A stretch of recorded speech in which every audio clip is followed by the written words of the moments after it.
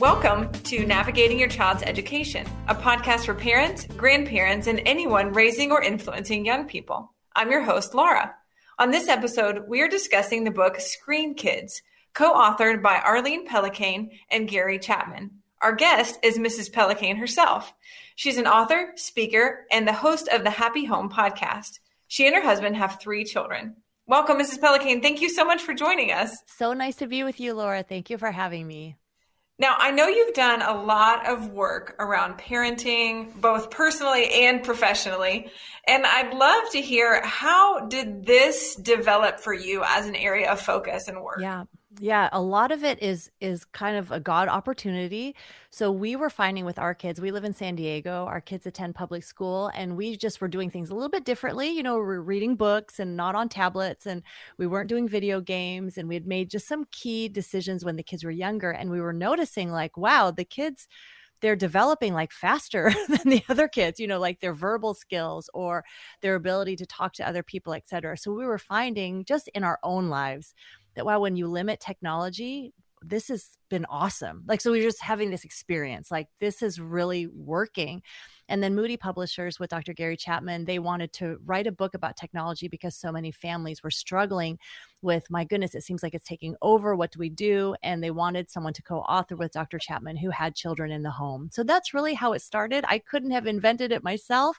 And I've really enjoyed working with Dr. Chapman. And of course, this technology is here to stay. It's nothing that's going to be going away anytime soon. It's going to become greater and greater. Its impact, its influence is just going to get broader and broader in kids' lives.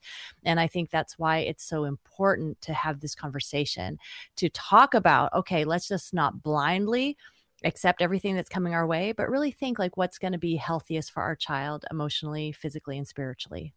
Mm-hmm. So you actually made these decisions as a parent long before perhaps it was popular. Like you're saying, you were making decisions different. You noticed it was different than others. What prompted that for you all personally as a family? Yeah, I think it could be the power of bad. Like if you look, you know, and you see these other kids and you're with their family, but they're staring at the iPad the whole time, you know, and my husband was like, we are not going to have, you know, someday when we have children, that's not going to happen to us. So it was kind of the power of looking around and saying this, we don't really want this. And so my husband and I decided very early on that we wanted to limit that technology. And so that's, you know, it was kind of looking around and saying, we want our kids engaging with us. We want to play with our kids. We don't want them always just playing with their devices. And obviously the device is not neutral. Like a lot of times we'll think, oh, it's neutral because it's just what you do on it, if it's good or if it's bad. But, you know, a neutral chalkboard, you know, like a slate chalkboard, no one was fighting over that, you know, during the Little House on the Prairie days. So this iPad, there's a reason why your child wants it so much, and to realize this is not neutral. This has really been designed to attract the attention, to capture the attention of your child. And being aware of that made us all the more, hey, we don't want our child to have that kind of addiction going forward. So in a nutshell, what is the heartbeat of Screen Kids, and how does this book differ from other works that you've authored? Yeah. So this one, many times when I author other books, I'm interviewing people, 31 Days to a Happy Husband. I interviewed happy husbands like David Jeremiah, comedian Tim Hawkins, et cetera. And, you know, very storytelling, et cetera. And there's still stories in Screen Kids, but there's a lot more research in Screen Kids than in my typical book, talking about what is happening in the brain, what's happening emotionally in a child. You know, how can you restart your home if it's kind of going the wrong direction? So it's a lot more research based. And what I'm hoping is that people will be able to read it and get more information. And when they have that information and they actually start acting on it, then that transformation in the home will begin as they start taking practical steps, like things like, I mean, they sound so simple, but things like having a screen-free mealtime. That if you're listening to this podcast and if you simply realize, hey, you know what, we've got a screen on in the background, or we're looking down at our phones, you know, our teenagers looking down at the phone all the time at the table. If you'll just realize, you know, that's going to be our first step. We're going to take that mealtime and make it screen-free, and mom and dad will lead the way. So the book is intended to be very practical of things that you can do. You'll start seeing things happen in your home, but it's based in research. It's based in things that, you know, a lot of times a mom might get fired up about this, but maybe a dad is thinking, oh, you know, this is the way of the future. What's the big problem? You know, there's research there that he can look at. I did notice that there are a lot of statistics and information in the book, and I think those are the components of this work that really made me a little bug-eyed.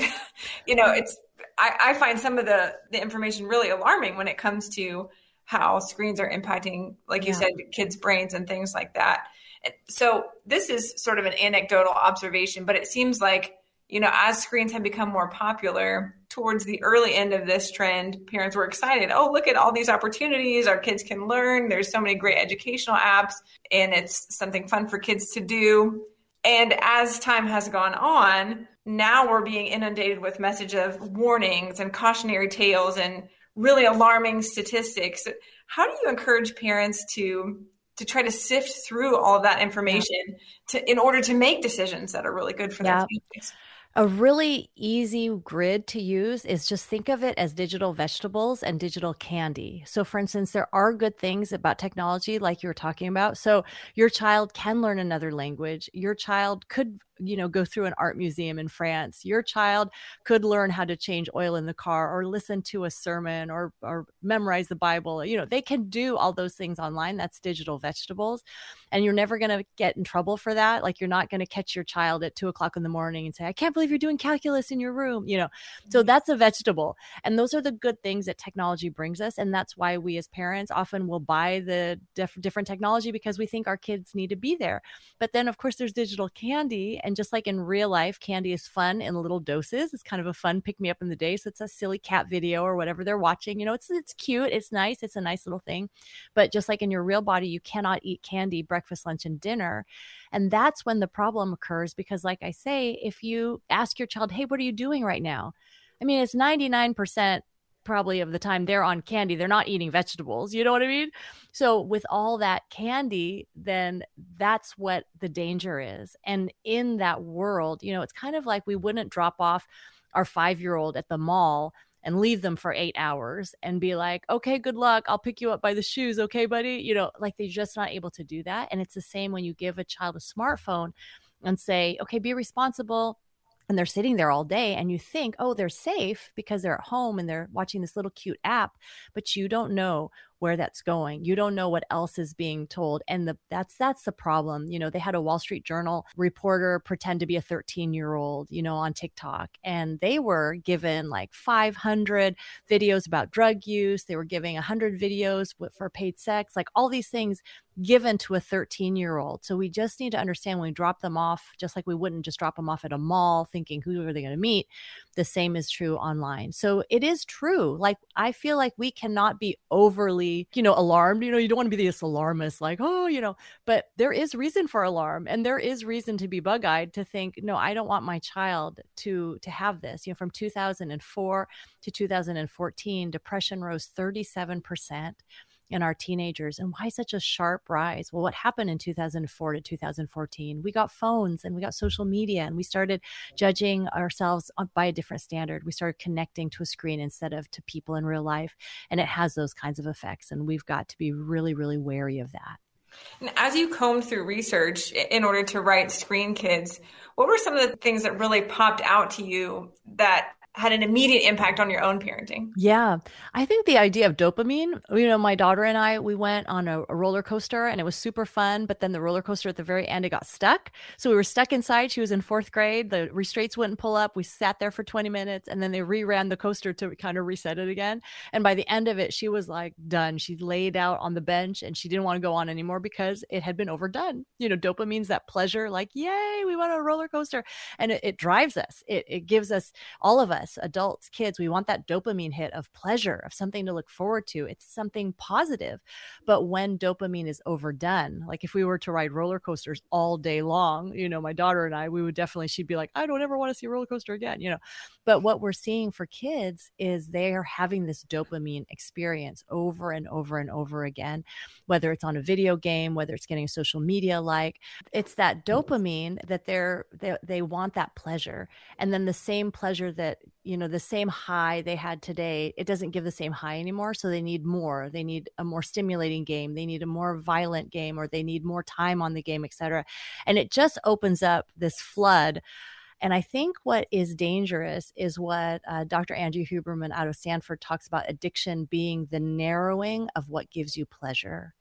And so then for a child who should have pleasure playing soccer or looking at a flower or going to the zoo, all of a sudden they don't want to do these things because they just want a game, or they just want to be on their phone, or they just want to be on their tablet watching the shows. And that's really dangerous, because then that's the only thing that's giving them pleasure. We wanted our kids, and so many of you who are listening, you want your kids to have the opposite, that as they get older, that's the widening of what gives them pleasure. They realize, oh, I like different kinds of food.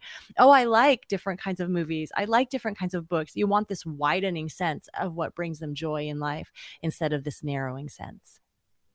I love that. And I really like that in light of the grid that you shared. It's both simple, and I think it's a really good comparison of, vegetables and candy, because I think a lot of times the messages are on those extremes, right? It's the alarmist side of things where there's absolutely no screen time, avoid it at all cost.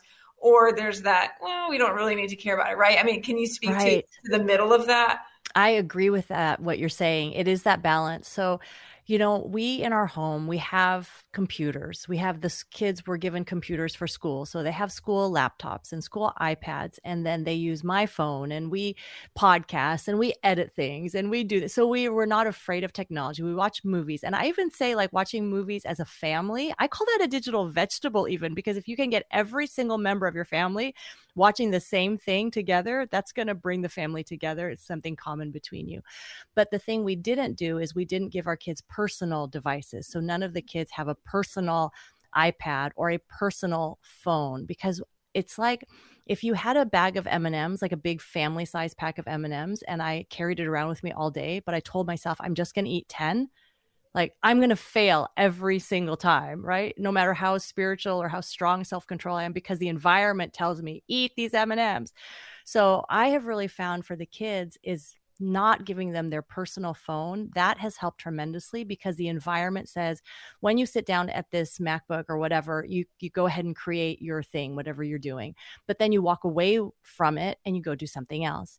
But once a child has a tablet or a phone and it's theirs, guess what? It goes with them everywhere they go. And that candy follows them around through every room of the house, tempting them to look at the screen, look at the screen, look at the screen. So that's really how that has been very helpful to us, is we just decided that the kids would not get a smartphone until at least their senior year in high school, and that there would be no video games played in the home, and there would be no social media accounts, also possibly the senior year of high school. So my son, who is now a freshman in college, he went all the way through, and we did give him the option if he wanted to get a smartphone his senior year, if he paid for it, and he didn't want it.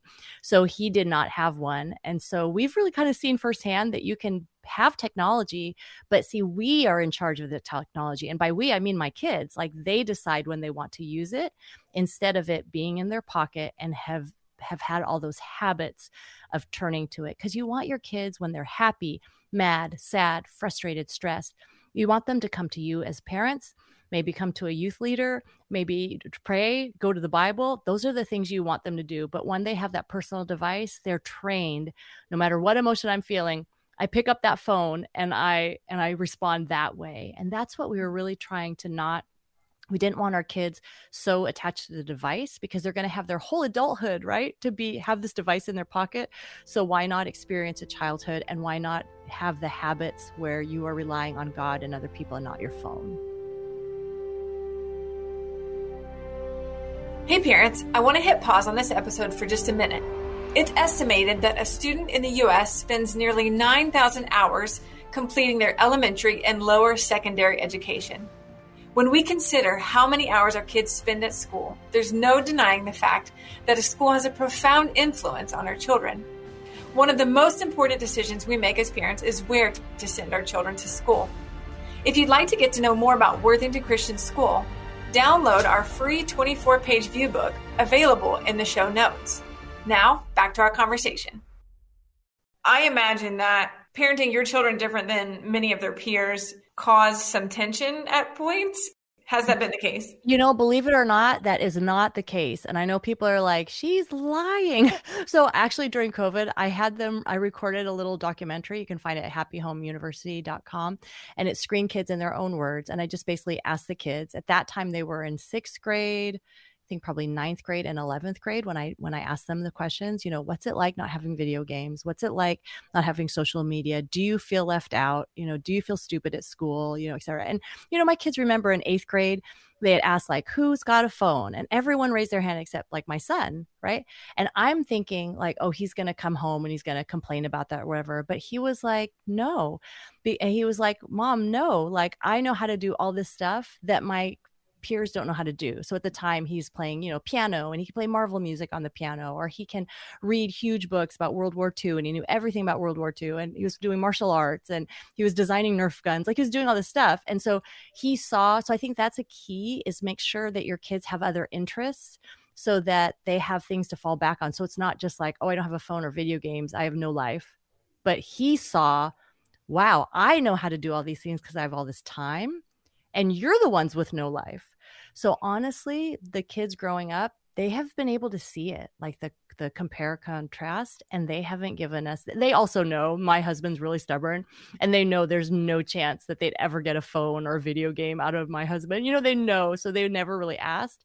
But now as they're older, they can look back and see, like my daughter, when she was in 6th grade, she could already recognize, she's like, Mom, when the kids are in class, they're not in class. They're thinking about their video games all the time. Like all my friends that are boys, they're always thinking about when they can get to the video game next and how they're going to do better. And they're never, like, no one ever pays attention. They don't even care. And she saw how it took over their life. And she knew, like, I don't want that. So it's been really interesting. I think if you talk about it and if you're very open about it and you watch it, what other kids do and talk about that your kids will actually come to a place where they'll choose for themselves, like, this is healthier this way. In the first few chapters of Screen Kids, they detail some specific ways that screen time and technology affect our children. You mentioned dopamine earlier, but can you tell us about part of that first part of the book where it really just affects our children? Yeah. And, they're doing this study of 10,000 kids, the National Institute of Health, and just finding out like what makes a child healthy. And they found that if a child will simply do 3 things, that they'll be much healthier. They will do better on like reading and comprehension tests. They will be, less susceptible to drugs and substance abuse and such. So the things are 9 to 11 hours of sleep, 1 hour of exercise, and 2 hours or less of digital candy. So these are and screen time, I call it digital candy. So these are very basic things, right? You think like, okay, let's have our kids sleeping, let's have our kids exercising, and let's do 2 hours or less of just mindless, TV time. But what's happening to kids now, they don't have those things. They're not sleeping 9 to 11 hours. They're showing up to school tired. They have way more than 2 hours. They have, more of the averages are more like 8 to 10 hours of digital candy, and they're not exercising. They're more sedentary.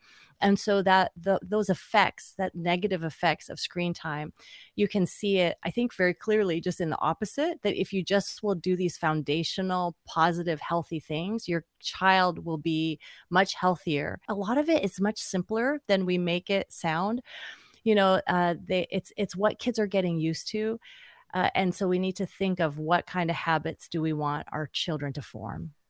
And then the second section of the book outlines 5 skills that are referred to as A+ social skills. Yeah. And I would love for you to tell us maybe just about one of those. Yeah. You think of the A+ skills in school, like, oh, we want the kids to have A's, but if they have A+ emotional skills, it's much better. And so one of them, for instance, is the A+ skill of appreciation. So this is a skill of gratitude. So if you have a child who is like, thank you, who goes to a restaurant and is served something and looks up and says, thank you, or orders fast food and says, thank you, he or she will stand out among all the other kids because they took the time to say thank you. It's a very simple thing. But if you approach your life with gratitude, think of what your mental health is like, your physical health, your relationships. It transforms everything. To give thanks to the Lord, for he is good. His love endures forever. This changes your whole perspective, your whole attitude. Well, guess what screens do? Screens teach us you can have what you want when you want it. If you don't like this show, don't worry. There's 100 more. Hey, this, it's taking 2 seconds to load. And the child's like, what's happening, Mom? They need it instantly. And we need it faster. We need 5G. So, when you're on screens, things are very much about me. Like, what do I want? I have choice. and I don't have to wait for anything. And when I say I want something, I'm going to order on Amazon and it's going to be on my doorstep tomorrow. So when these things don't happen, when the child has to struggle through math, or when the child doesn't get on a team, or when a child's friend, says something mean and hurts their feelings, they don't know what to do, because it's just like, I'm entitled, man. You guys owe this to me. I have a right. And so we don't want our children growing up with this entitlement. It's not fun to be in the same house with this kind of attitude. So gratitude really is what we're aiming for. And a lot of time it is the postponing. So if they ask for a certain game at Christmas, then it might be like, you know what, buddy, maybe you might need to wait 2 or 3 years for that game. And guess what? When they wait for it, they'll be more appreciative of it. For us to understand that, we may love our children and may want to give them everything that they want, but by making them wait, it does help them to be more grateful for what they have. If a family wants to either revamp the way they're doing technology now or their approach to it with their kids, what are some steps that you encourage parents to take? Yeah. And please know you can restart your home. And that's what the last section of the book is about. And a lot of times it starts with that apology. That's one of the A+ skills, apology, being able to say, I'm sorry, versus, well, it wasn't my fault. Everyone did it this way. I didn't know any better. Right. But it's, hey, child of mine, we've kind of drifted into this. No parent wants their child. They don't sign up to say, I want my child to be addicted to video games. I want my child to have to drop out of college because they don't know how to concentrate in class. I want my child, nobody wants that. We drift into these places. And so for us to say to our kids, I'm sorry, I've been looking at the phone too much myself. I've just allowed you to do too much. We've gotten into some bad habits, and that's on me. I'm your parent. I'm the one who's responsible, and I'm really sorry. Let's go out to ice cream. Let's talk about this. And then you talk about it, and it might be a change. And I really encourage you, make it concrete. Don't make it just like, we're going to go on screens less. How do you know? So it might be, hey, we're going to start with a digital Sabbath, that one day a week, we're not going to play games. We're not going to watch movies. Instead, we're going to go outdoors. We're going to play sports. We're going to go to board games. We're going to visit people, do something else. And you do have to fill that void with something else. And so a digital Sabbath would be a great idea, taking a break. And that includes mom and dad. Getting back that meal time is a good idea. Getting the screens out of the bedrooms. So if your child is sleeping with their phone, sleeping with a tablet, you can just simply say, just for you to get a good night's sleep, we're going to collect this. We're going to do this for a month. And then or you can say we're going to do it indefinitely. And then there's not like a timeline, either way. But give your child that gift of a good night's sleep, because it's going to be good for you and for them. So I would start with the mealtime, protecting that. Have a time of the week where you guys get off screens and do it together, and then get the screens out of the bedroom, both for the parents too, unless you're an emergency worker. And then if you really need a big reset, you can do a 2-week reset where you just, all of you go dark for 2 weeks. And the first days you'll be like, this is crazy. We'll never make it. But by about day 4, day 5, you're going to be like, hey, we're getting used to this. And by the second week and the end of the second week, you're going to be like, I got my child back. Like, my child is actually nice. I had forgotten. So don't be afraid to do these kinds of resets. They don't cost any money. They might be hard for you to do at first, but in the end, you'll have a much happier home if you will set these kind of boundaries. Mrs. Pellicane, thank you so much for joining us for this conversation. Parents, thanks for listening in. A new episode of the Navigating Your Child's Education podcast is published on the first and third Wednesday of each month. Make sure to like and subscribe, and the latest episode will automatically appear in your preferred podcast library.